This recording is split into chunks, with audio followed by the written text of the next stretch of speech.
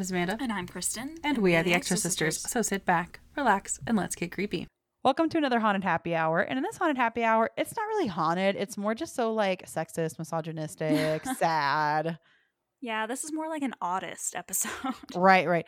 This is like one of those things where I feel like we're talking about how sad it was to be a woman. And then there'll be one of those guys that it's like, okay, but they did kill some men. Yeah. Okay, Jared, like 2%, okay, of the total amount of people that died were men. Okay. But I'll give you your 2%. And how many women have been raped and beaten to death throughout the years? Come on. So we're talking about witches. And witchcraft is a very alive and well practice. So I'm not really going to talk about witchcraft as it exists today because that is a practice that I don't know a lot about and I don't want to step on anyone's religion. So more so going to talk about history and history's view on witchcraft, which we all know is not the best. And it's all rooted in like religious hysteria, you know? Yes, always. Isn't everything? Yes. We're heading that way again, man. Even sex, religious hysteria. Yep. But again, we have a whole other podcast for that, right? So a lot of these, so I'm going to start off by just talking about like what witchcraft, like the first time we see witchcraft talked about in literature, it's the Bible. Fun fact. No way. Right, I know. And talk about some witches throughout history. But the thing is, like, when you look up witches throughout history, I was really looking into, like, there are some that were, like, started a practice or is still worshipped or still thought of as a deity. But most of them actually were probably just women that were coerced into confessing. Absolutely. It's that whole torture doesn't actually provide confessions. It just causes people to confess to make the torture stop. Yeah, they would rather be dead than continue what they're going through. Right. So we will be talking about torture and then death. And so there will be a trigger warning for that. So if that's not something you're comfortable with, leave. So witchcraft may be a little bit of a misnomer here because, we're mostly talking about these poor women that were killed unjustly, I guess. But it is about witchcraft because, it's very interesting. The things that, when you think about the things that they thought were witchcraft, they just kind of made up because they didn't know any better. And because, dioceses and things like that just kind of were like, I don't like you. Right, exactly. Or, them coming up with witches' marks, it could just be a mole or anything. Yeah, there was one that I was reading about where it would just shave them like completely, like every single hair from their body to look for basically these witches' marks. And if they found like a birthmark or something, they would just be like, oh, that's it. Which everyone has something. Right. Come on. We saw that in, God, what movie was it where we watched? The Reckoning? The Reckoning, yeah. Man, such a good movie. It was good, but I've been watching so many movies, I don't even remember. Yeah. But it was good. It was basically that. Yeah, exactly. So we're going to talk about that, but I am going to start it off with a little, well, all of this is history, but specifically just the history of where we see witchcraft for the first time. So it's unclear exactly when witches came on the historical scene, but one of the earliest records of a witch is in the Bible. And the book of 1 Samuel, thought to be written between 931 BC and 721 BC. It tells the story of when King Saul sought the witch of Endor to summon the dead prophet Samuel's spirit to help him defeat the Philistine army. And when I was actually looking up witches, the witch of Endor did come up. So this is basically her story. Oh, interesting. Okay. Mm-hmm. The witch roused Samuel, who then prophesied the death of Saul and his sons. The next day, according to the Bible, Saul's sons died in battle and Saul committed suicide. Other Old Testament verses condemn witches, such as the often cited Exodus 22:18, and we've seen this in movies before, which says, "Thou shalt not suffer a witch to live." Right. Yes. Yeah. That's like the, rallying cry for all religious people. Right, exactly. Additional biblical passages caution against divination, chanting, or using witches to contact the dead, which the chanting thing is so funny because if you've ever been to a church service, you say the same things and sing the same songs. Is that not chanting?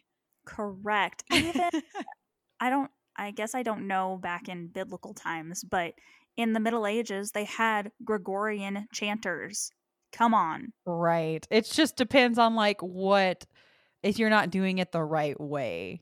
Exactly. If you're not liked, if you're a woman who speaks her mind, don't ever do that. Kill you. Right. Singing the wrong song, dead. Exactly.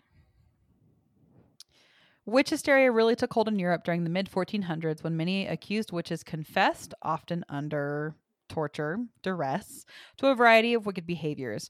Within a century, witch hunts were common, and most of the accused were executed by burning at the stake or by hanging. Single women, widows, and other women on the margins of society were especially targeted. So if you didn't have a husband, you got to go, man. If you weren't breedable, gotta go, dude. Like, Right? between the years of 1500 and 1660, up to 80,000 suspected witches were put to death in Europe. Around 80% of them were women thought to be in cahoots with the devil and filled with lust.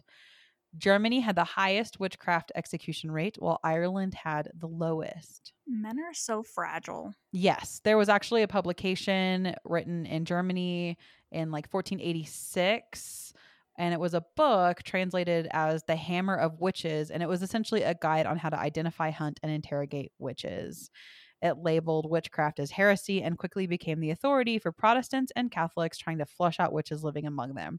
For more than 100 years, the book sold more copies than any other book in Europe except for the Bible. So it was like you buy the Bible and then you also buy How to Hunt Witches 101. Oh my God. Which is like, it makes sense when you think about it, why so many people died, Yeah. because they would just go hand in hand. And then it causes this paranoia. So like if you're fine with Sarah next door and then you buy a guide to hunt witches, she all of a sudden turns into a witch, Yeah, she looks terrifying. Oh my God, she does live alone. I have seen that mole on her nose. Yeah, you just get paranoid about everything. As witch hysteria decreased in Europe, it grew in the New World, which was reeling from wars between French and British, a smallpox epidemic, and ongoing fear of attacks from neighboring Native American tribes. The tense atmosphere was ripe for finding scapegoats. Probably the best known witch trials took place in Salem, Massachusetts in 1692. So this is coming out after Thanksgiving, but I wanted to share because Amanda just made me think of it. I just want to let people know, if anybody doesn't, where Thanksgiving actually came from. Abraham Lincoln obviously later on used it as a rallying cry for our country to come together and thanks. I get that. Where it originally started was back in, the 1700s, Puritan times, and basically what happened was they were having a feast and a bunch of people were murdered, and they blamed the local Indian tribe, and then they massacred them. So I just like people to know that that's part of why, like, I celebrate Thanksgiving just because I like to eat turkey with my family. I do not celebrate Thanksgiving as an actual holiday because it's really fucked up. Yeah, we need to like retake that and like rebrand it or give it back to the natives or something. Mhm. Like, it is very fucked up. It's not this feast where the Puritans and the fucking like pilgrims or whatever sat down with the natives and they all No. broke bread together. It was a fucking massacre. Yes, exactly. And then the poor little local tribe was blamed for it, so then they went and killed them. Fucked up. No.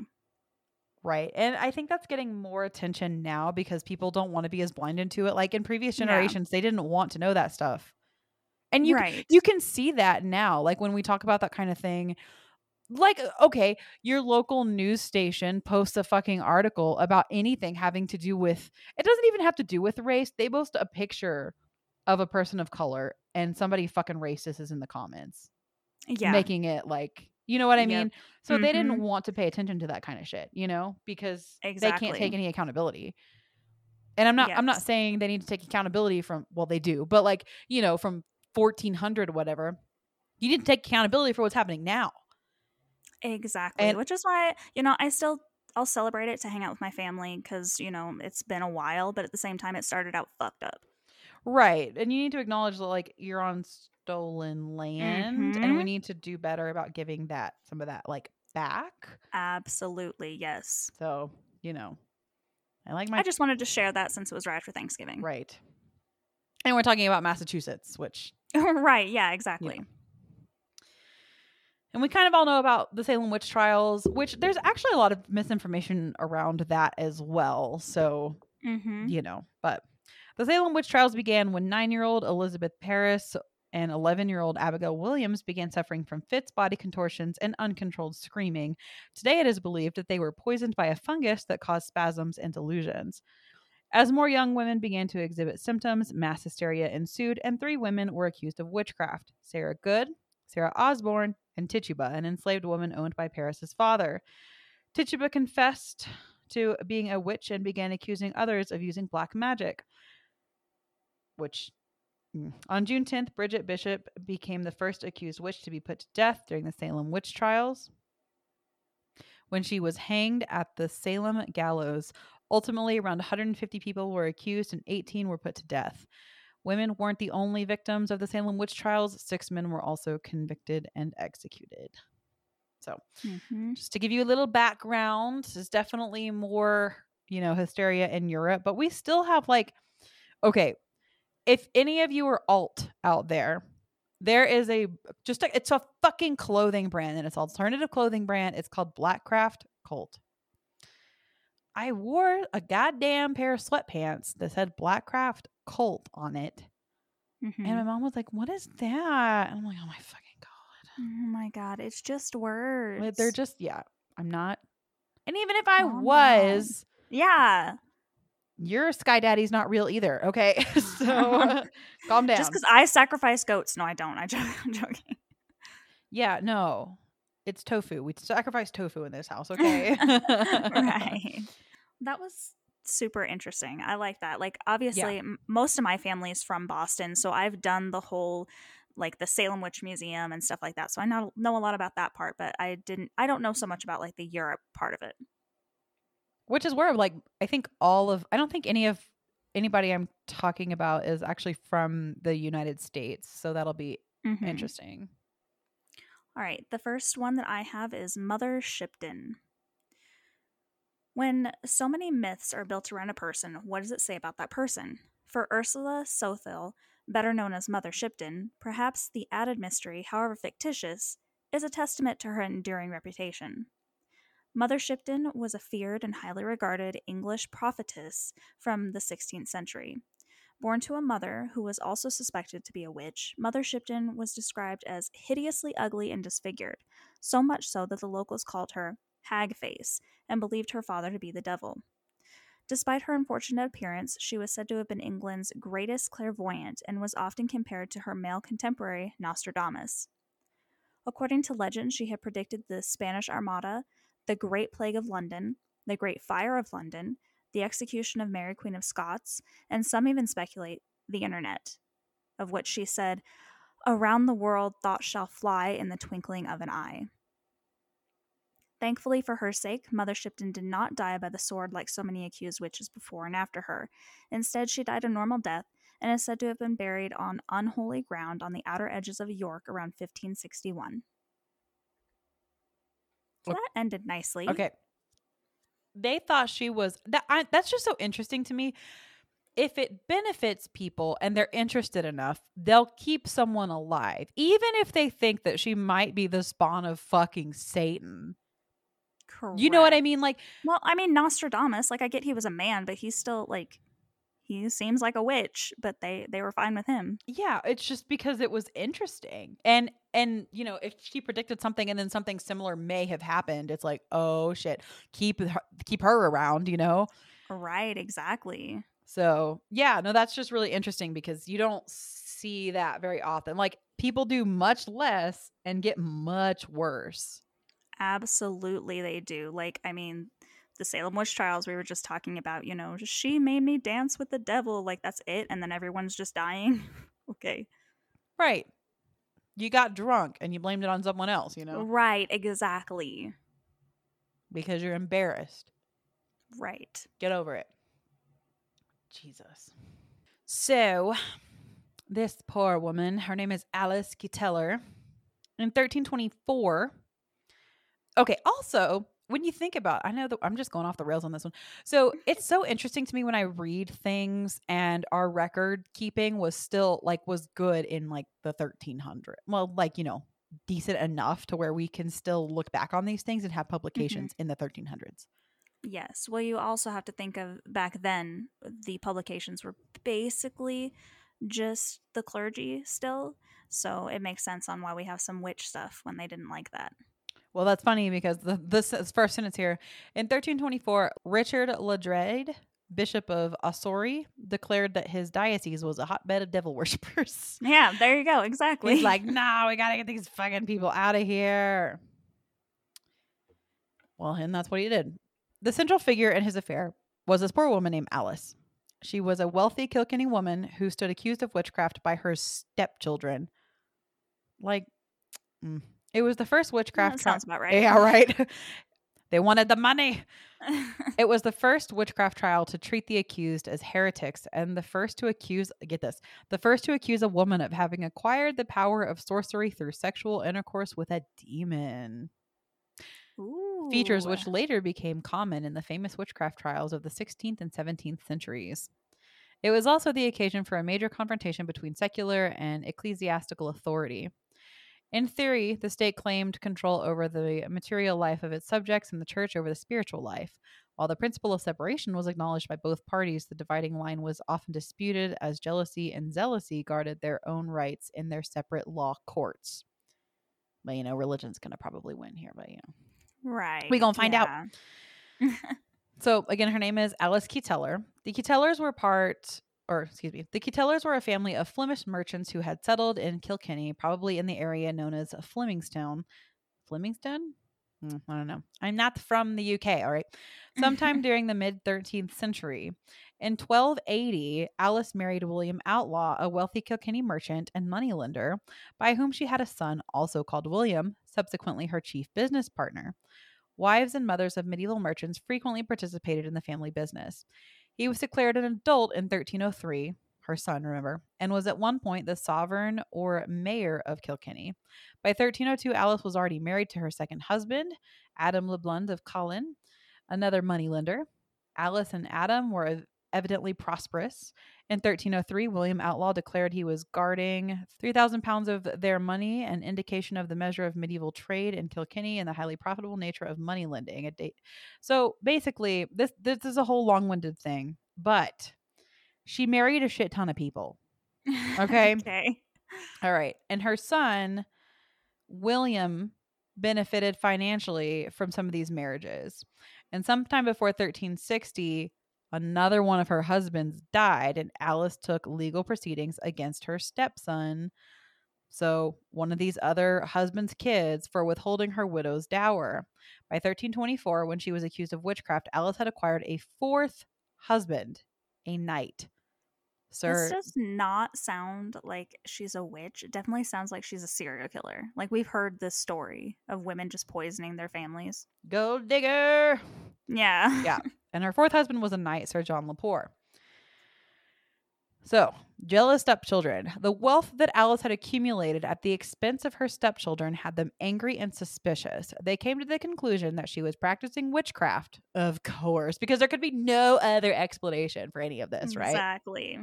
And accused her to the ecclesiastical authorities of witchcraft, a fairly commonplace accusation and one usually treated by English law as a petty criminal offense, which is very interesting. But that is. It's like English law, not religious law. Right. Witchcraft was a form of magic, and magic had always existed in one form or another, which is also really interesting. Like, what makes witchcraft so bad, and like what other kind of magic good? I guess because all religion is magic, but popular medicine was often based on herbal preparations made by good witches. Ah, there it is. So if it's helping you, it's fine. The idea of witchcraft sounds about right. Yeah. The idea of witchcraft as an inversion of Christianity, however, came to the fore in the 11th or 12th century. In the latter part of the 13th century, the church began to view witchcraft as heresy, as devil worship, rather than the performance of the magical ritual. In 1258, Pope Alexander VI legislated in favor of the inquisitional prosecution for sorcery on the grounds that it savored of heresy. Of course he did. Fucking Pope. So the stepchildren brought their complaint of witchcraft to the bishop, a particularly single-minded churchman anxious to defend the liberties and jurisdictions of the church. So basically, what I haven't, finished this yet, but that tells me that some religious leader was like, "Ooh, I'm going to set a precedent," Exactly. He's going to make her pay for everyone that they missed out on. Yep. Since his arrival in Ireland in 1317 as an appointee, he had demonstrated a zeal for reform and strict adherence to the laws of the church. He clashed with local Anglo-Irish and complained directly to the Pope. So, he had a lively fear of sorcery and claimed that his life was in danger from witchcraft, which he listed as heresy, and basically his entire life was against all of this stuff. So, 7 charges were brought against Alice and her associates: that they were denying Christ in the church. Boy, if that was a charge now, we would all be going up in flame, let me tell you. That they cut up living animals and scattered the pieces at crossroads as offerings to a demon called the Son of Art in return for his help. That they stole the keys of the church and held meetings there at night. That in the skull of a robber they placed the intestines and internal organs of worms, nails cut from dead bodies, penises, hairs from the butts and clothes of boys who had died before being baptized. Jesus fucking Christ. What the hell? That from this brew they made potions to incite people to love, hate, kill, and afflict Christians.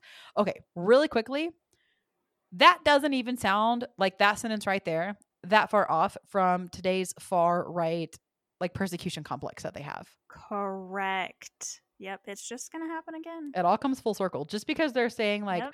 they made a potion. But the thing is, I'm on TikTok a lot and there are people that being like, witches are putting spells on our churches. They still fucking think that. Oh my God. There was this woman that went viral on TikTok because she was talking about this family that came into her church that no one knew. Aren't you supposed to be inviting? And they gave them candy and the Lord told them not to eat that candy because the witch had put a spell on it to hurt their family. Oh And she was God. fucking serious. Yeah. Anyways, that Alice herself had a certain demon as incubus by whom she permitted herself to be known carnally, and that he appeared to her either as a cat, a shaggy black dog, or as a black man. Oh From my who God. from who she received her wealth, and that Alice had used sorcery to murder some of her husbands and to infatuate others, with the result that they gave all of their possessions to her and her son William, thus impoverishing her stepchildren. Furthermore, they claimed that Alice's 4th husband, Sir John Lepore, was being poisoned. A description of him in 1324 as emaciated, with nails torn out of his body and all the hair removed, all consistent with arsenic poisoning, lends credence to the latter accusation. So they went through legal proceedings. So Alice actually, she did fight this for a long time. This got held up in the courts because of, like I mentioned, the church versus the common law. And then, and then she was going after all of her stepchildren back. So, she retaliated and accused them of defamation of character, claiming that that they were basically coming after her just because they were poor. And she appealed to the Dublin court. And then they, summoned the bishop to appear before them. So this is actually interesting because this didn't happen very often. If you were accused of witchcraft, very often that was it. You were already condemned. Right. But she actually, and it was, I'm not going to say this for sure. It was likely also because her son was involved. And so she did have that kind of, and also her husband was a knight, so she kind of did, right. and she was also very wealthy, so she did kind of have a little bit of a boost there, Yeah, definitely. So she had that going for her, but she was burnt at the stake. Aw, even with all that going for her. Yep. The use of torture to extract confessions was legal, which is what they did. So, and she was the only one that ever suffered. So, yep. Of course. Her son went to prison, but she was burned at the stake. Damn. Yeah. Agnes Sampson. It was the perfect storm to kill witches, and that included Agnes Sampson, a Scottish midwife and healer. In early 1590, King James IV of Scotland married Anne of Denmark and Norway, who, along with her court, had been fearful and bewildered by the subject of dark magic. The queen's fears got the better of her new king, and after the two experienced dangerously treacherous storms en route to sailing back to Scotland, James launched a campaign against witches. Why? Because he came to the conclusion that witches had cast a spell on Mother Nature and started the horrendous storm. Of the 70 people accused of being witches in the North Berwick area between 1590 and 1592, Agnes Sampson was one of them, thanks to another accused witch, Gellis Duncan. The confessions were brought on by torture, and the questioning oftentimes came from the king himself. But legend has it that Agnes doggedly denied the charges against her, among them that she had attended a witches' coven on Halloween night to help create the infamous storm that plagued the king and queen's voyage. Unfortunately, however, the torture was too much for her to take and it broke her spirit. Sleep deprived and exhausted by being bound on a witch's bridle, an instrument that was inserted 4 prongs in the mouth and was attached to a wall, she confessed to being allies with Satan and conspiring to kill the king. She was strangled and burned to death. Too bad he didn't fucking drown. Yeah. Fucking deserved it. So did that wife of yours, sir. Right. God. I don't, like, I'm not saying, like, people were just as, I will stand by this too. People were just as smart then as they were now. We just know more now. Mm-hmm. How do you not realize, even without science, how do you not realize that torturing people is going to get them to tell you whatever you want to make it stop? Correct. Exactly. Like, that's whack. All right. The next one I have is Isabel Gowdy.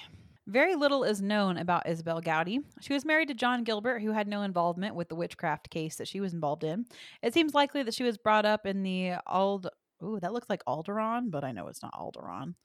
Alderan area, as she extensively mentions many of the nearby villages, hamlets, and firmtunes during her confession. Don't know what her age was, but as the legal age for marriage in Scotland at the time was 15, we can assume, she had to be older than that. It should be noted that the average age for getting married in Scotland during this time period was 26 or 27, which actually, that surprises That's pretty me. high. Yeah. Yeah. I mean, they usually maybe 16, 17, Mm-hmm. During her confession, she alluded to have engaged in sexual practices some 15 years earlier, placing her somewhere between 30 to 35 years of age. There's no record of her having any children, and there are no surviving records from the time that she made reference to children in any of her confessions. Isabel Gowdy and her husband lived in Lochloy, some 2 miles north of Aldearn. It seems likely that Isabel's husband was a farm laborer, perhaps a cotter hired by one of the tenant farmers.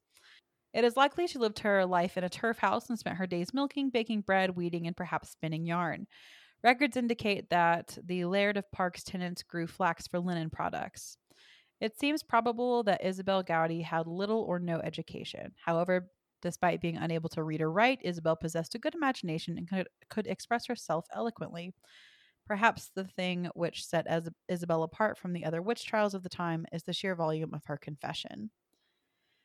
The outcome of Isabel Gowdy's confessions are unknown, and she slipped into obscurity for nearly 200 years until her confessions were published in 1833 in Robert Picarin's Ancient Criminal Trials in Scotland. Although the confessions quickly became celebrated, the original documents went missing. They were only recovered 2 centuries later when they were found in an uncatalogued box of papers once belonging to Isabel's landlord, the Laird of Park, in the National Archives of Scotland. So these were lost, and then they just found them in some random dude's box. Interesting. Isn't that crazy? The papers reveal that Isabel Gowdy made a series of 4 confessions over a 6-week period, the first being the 13th of April, 1662. In keeping with the time, Isabel would have been kept in solitary confinement, probably in Tolbooth in Aldearn, where she was likely beaten and deprived of sleep. Meanwhile, her co-accused, Janet Breadhead, I love it. I think it's Breadhead, but it's spelled Breadhead, so How did you know my surname? that's Breadhead. Was held in a castle, the seat of the Laird of Park. During the course of her imprisonment, she was interrogated by local ministers, Harry Forbes and Hugh Rose, in the presence of at least a dozen witnesses, including a public notary, John Innes. Her testimony bears the heavy imprint of a prosecutional mind.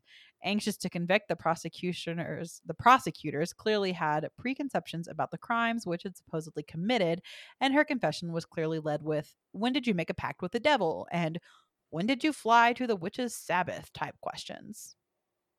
Isabel Gowdy's first confession begins with the assertion that the said Isabel Gowdy, appearing penitent for, this is written in Old English, so give me a second, appearing You got penitent this. for her heinous, which means heinous, sins, which actually says signs, but sins of witchcraft, and that she had been hour long in that service without any compulsatories. You got this. Compulsatories prostate. Okay. I don't know what that word is. In her confession, and concludes that it was with spoken and willingness confesseth. This does not mean that Isabel was tortured by modern day standards, but likely escaped the horrors of judicial torture or illegal physical torture using a torture device. It seems probable that she was subjected to the horrors of sleep deprivation. She may have endured the indignity of facing a witch pricker, one which was known to be active in Moray at the time, who went by the name of John Dixon. It turned out that Mr. Dixon was really a woman named Christian Cadell, who was deported to Barbados in 1663 for her fraudulent behavior. So I'm assuming that's one of those people that, like, we talked about the reckoning earlier, that's like goes around to get confessions. Right. It seems alien to the modern mind that anyone would stand up in court and confess to entering a pact with the devil, or to having performed a ritual or charm which caused the death of a child, knowing that it would be signing their death warrant. Yet many did. There is little doubt that many witchcraft subjects were coerced into making a full confession. However, there were many different forms of torture. There was judicial torture, the application of physical coercion as part of the legal process in order to extract a confession. Like, this included the use of thumb screws and the iron boot. Permission had to be granted for the council to use this form of torture, and most witchcraft cases originated in the church courts.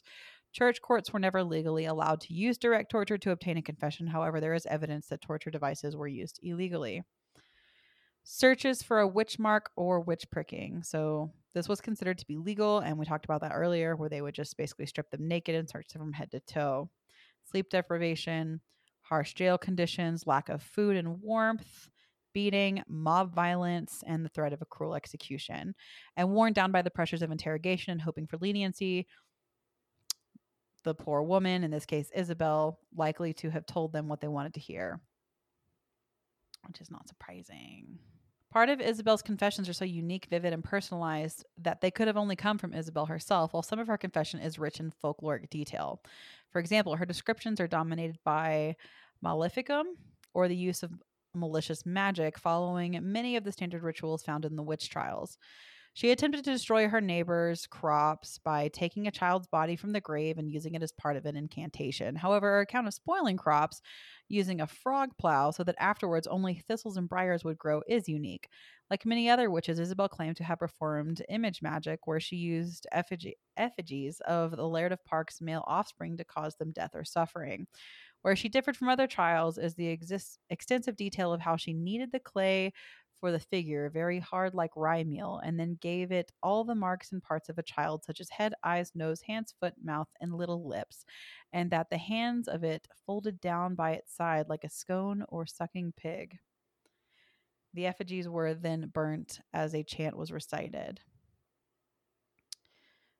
Much of what Isabel says with regard to demonology is fairly stereotypical as well. Her claim to have attended the witches' Sabbath is conventional, but less conventional is her claim that while the members of her coven were waited on by spirits clothed in yellow and grass green who had peculiar names like Pickle Nearest the Wind, Thomas the Fairy, and Over the Dike with It. During her first confession, she gave an account of her first encounter with the devil. She arranged to meet him in the Kirk of Aldearn at night, naming some others who were in attendance, including Janet Breadhead and Margaret Brodie. She said that she renounced her baptism and was rebaptized by the devil, who promptly renamed her Janet. Where she differs from the confession of others in detailing how the devil put his mark on her shoulder and then sucked her blood. Having admitted to entering into a pact with the devil, she then disclosed that she had carnal relations with him, kissed his behind, and that she met with him in groups as well as on her own. This is standard fare in witch trial. Where she differs is in the salacious details of her encounters with the devil, whom she describes as being a very cold, black rock man. Allegedly, he had forked and cloven feet, which he sometimes covered with boots or shoes. So basically, in the aftermath of this, there were 6 weeks of incarceration and interrogation, and the panel of interrogators felt that they had secured enough evidence to secure a conviction against her. And they did. There's no record of Isabel being executed, although this is not unusual. In 90% of Scottish witch trials, the outcome is unknown as the records no longer exist. It seems likely that Isabel and Janet would have been found guilty at a local trial held in mid-July. Following the verdict, they would have been transported by cart to the gallows on the outskirts of the city, where they would have been strangled and burnt. So, Damn. yeah. During the course of her confession, Isabel implicated another 12 people as witches, the members of her coven. Which, if you're going to go down, just go down by yourself, man. Right. I wonder if, talking about like her talking about her confession and it being like different and her like giving weird details that obviously she made up. Did she think they were going to be lenient since she was giving so much detail, or was she just having fun with them at that point? Right. Like, I'm going to die anyways, so I'm just going to tell them all about my sex with the devil. That'd be me, man. Yeah, I guess. Like, what else are you going to do? You might as well have an imagination. Well, like this at the beginning, she was really imaginative, so. Murga Bean. Murga Bean stirred the pot, many believe both literally and figuratively. A well-to-do German heiress in the 17th century, Murga was on her third husband when her fate was sealed. Despite it being a relatively peaceful period in history, poor Murga happened to live in Fulda, Germany, a place far removed from stability. Having returned to power after long exile, staunch Catholic reformer Prince Abbot Balthasar von Dernbach ordered a massive witch hunt in the area between 1602 and 1605 to purge all liberal, ungodly activities. So me. I would have been out, purged, gone. Yep. Of the over 200 people who were accused of and executed for being witches in Fulda, Murga was considered to be the most famous. The circumstances that led to her death were ill-timed. She had just returned to the city after arguing with one of her husband's employers, and she found herself pregnant. What made the latter odd was that she had been married to her third husband for 14 years, and they had never before conceived. Naturally, the townspeople believed the only way she could have gotten pregnant was through her having sex with the devil. But come on. She just had an argument with her boss. People are so unimaginative, or too imaginative. Yeah, it's like, sure, the devil. Okay. She probably cheated on her husband. Calm down. That, or like, maybe it finally happened, or maybe she didn't want to have a kid. Who knows? Exactly. Along with that lascivious supernatural act, Murga was forced to admit to having killed her second husband and children, one of the children of her current husband's employers, and that she had attended a Black Sabbath. She was burned at the stake in the fall of 1603. A Black Sabbath. I wonder why she said she killed people.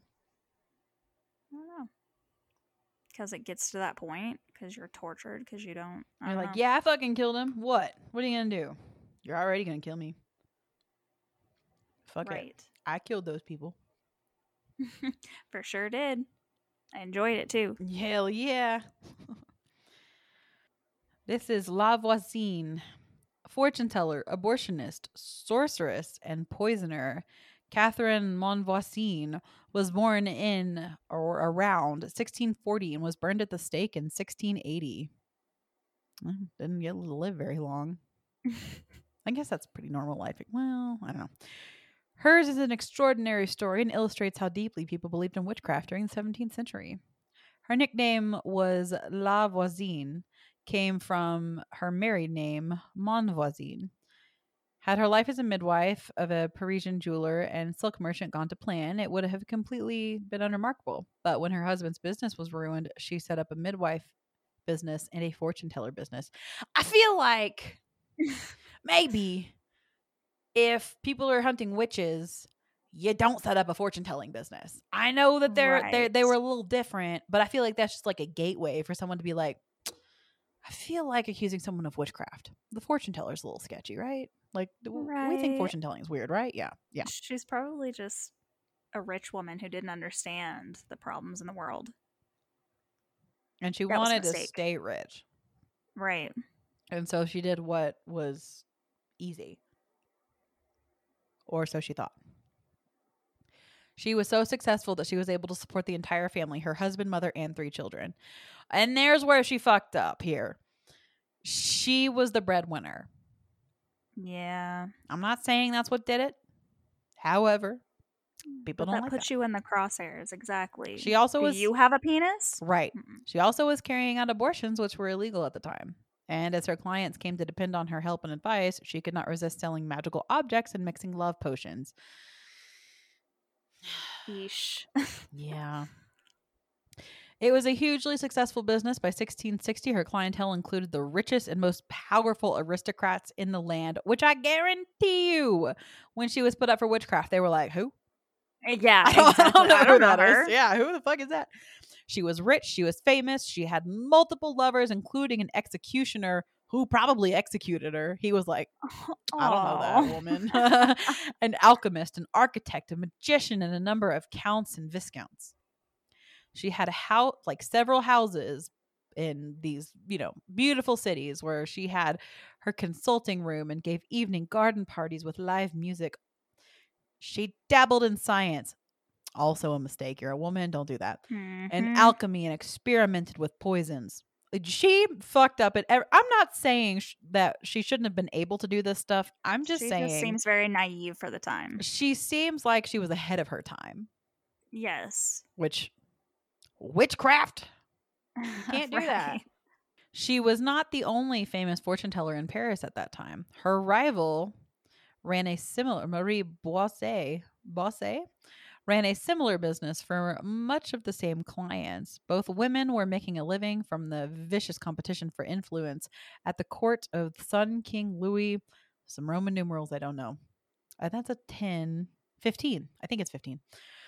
Royal favor could not only lift a person's status, but could make them and their entire family rich for generations. Falling out of favor could result in banishment and life imprisonment or death. So they pissed off the king. Good fucking job. That's like pissing off the Pope. Like, don't do that. Especially, I don't hear a good thing about the Louis, Yeah. Royal favor could... Oh, I already read that. Skip that. As a result, advising courtiers how best to curry favor was a lucrative trade, and she spent a vast amount of money on clothes and other props to ensure that people believed they were getting their money's worth. In time, her daughter Marguerite became her assistant. Demand intensified. People were no longer satisfied with potions brewed from toad bones, mole's teeth, iron filings, and human blood. They wanted this is sad. They wanted a black mass during which they could ask Satan to answer their prayers. So this poor woman, foreshadowing alert, just tried to keep up with demand. I guarantee you none of these motherfuckers burned for it, who were asking for the black mass magic. Mm-hmm. Some rituals reportedly involving sacrificing a human baby. Others required only the use of human baby's blood. No big deal. Just take some blood from the baby. She began employing others to help, even calling on priests to officiate for a price. Aphrodisiacs and poisons were all a part of the service, and Lavoisin, an expert at the new science of killing by poison, built up a network of apothecaries to supply the various mixtures required. Her most illustrious client was Madame de Mons. Oh, God, it's French. It's so French. I'm so sorry. But it was the king's official mistress. Oh, my God. Brilliant, beautiful, and ambitious. She was determined not to be supplanted by anyone else in turn in the rival-strewn French court. So this bitch was like on a mission. She was like, I'm the mistress. I'm going to be the best, right? Her scheming was complicated by the fact that she was almost permanently pregnant. She had 7 children as a result of her affair with the king, to add to the 2 she had borne by her husband. God damn, you go, girl. The fact that she didn't die, right? like Hey, there's some women that are just built to go. She didn't die once. Didn't die once. Like she would die multiple times. I mean, all those pregnancies didn't kill her. Come on. Yeah. To maintain the king's affections and hold off the competition, she turned to sorcery, black masses, and love potions, all supplied by our girl. Louis was never a faithful lover, taking numerous women to bed. I bet that bitch never burned. God. Even during the periods when he had an official mistress. Okay, I'm sorry, I keep stopping. He has his wife, he has an official mistress, and then a bunch of unofficial side hoes. But the fact that he has an official mistress, like, you're the official side hoe. Yes. Amazing. And over the course of their relationship, the madame, who's the mistress, slipped potions into his food. I bet she ain't going to get blamed for it. In 1677, however, so the story goes, the madame found out that the king had started an affair with Angelique de Fontois. I said that wrong. And was so furious that she planned to poison them both. She consulted our girl, who eventually agreed to hand the king a poisoned paper petition in person. Okay, you're fucking with the king, girly, Right. girlfriend. Yeah. The plan failed and another was hatched, but before it could be put into action, another well-known fortune teller was arrested for poisoning. It was the start of a major scandal known as La Affaire des Poisons, which rocked Paris from 1677 to 1682.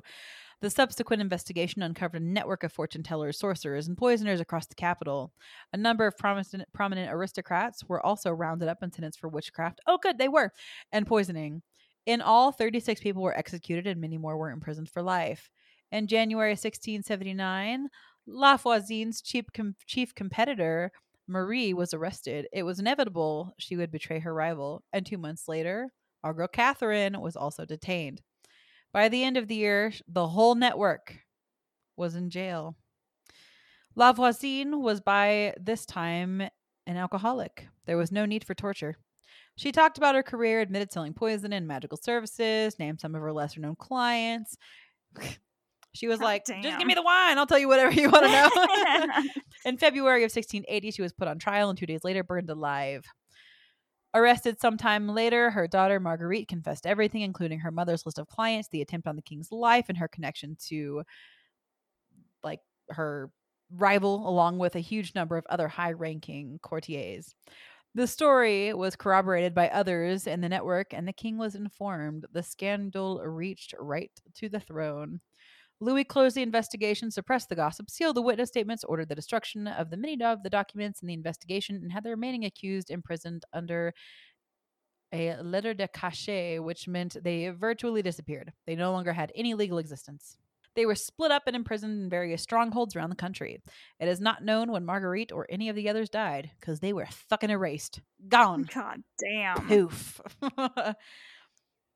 The reign of mistress and chief was over. Our madame, our head side bitch, she gone. Although the king still spent the night with her from time to time, she got to live, even though she was the one that was doing the poisoning, and he knew that. He was like, you still a good lady, though. Like, Well, I mean, 7 kids. Like, she has to be good. Fertile myrtle, baby. What else are we good for, right? Right. I would be the worst. Ain't no babies coming for me. By 1681, she had been replaced by Marquis de Maintenon, the tight-laced governess to the king's legitimate children. Ooh, having an affair with the governess. And that was the end of the Affaire des Poisons.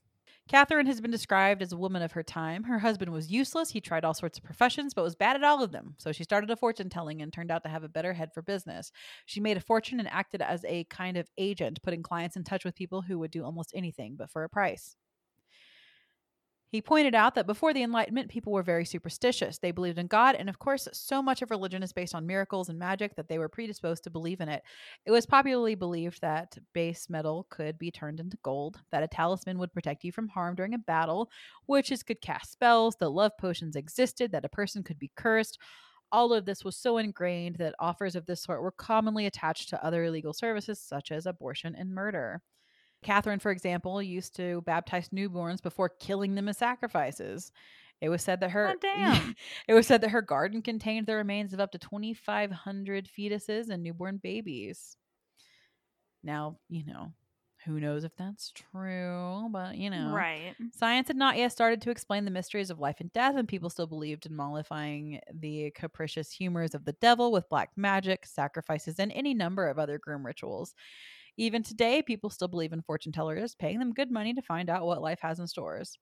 I'm not suggesting this is a historian, I'm not suggesting they are murderers like Catherine, just pointing out that people are still attracted to the idea of someone with special powers being able to somehow see the future and give you an advantage. And look at how many people believe in horoscopes and the rest of it. The difference is that today it is less connected to religion. I mean, I would argue it's just a different type of like religion or spirituality, Yeah. But that one's definitely the most interesting in my opinion. Because like Agreed. she was just trying to she just boss babed too close to the sun. You know what I mean? Yeah. She was like, okay, we're gonna poison the king. Okay, well, like that's gonna cost you a lot of money, but like I'll do it. Right. Too close to the sun, babes. Yep. That sucks. That was really interesting though. I liked that. Right? Yeah. All right. The last one. This is Malin Matsdotter. What goes around comes around. Malin Matsdotter was a Swedish widow of Finnish descent who was accused by her own daughters of being a witch. But in this case, there was no sorcery involved. Instead, the daughter's charge was that she abducted their children and took them to a satanic Sabbath. Malin, along with Anna Simonsdotter Hack, were the last victims executed for being witches during the Great Swedish Witch Hunt of 1668 to 76, often referred to as the Great Noise. What makes Malin Matsdotter unique is that she's considered the only witch in Swedish history to have been burned alive.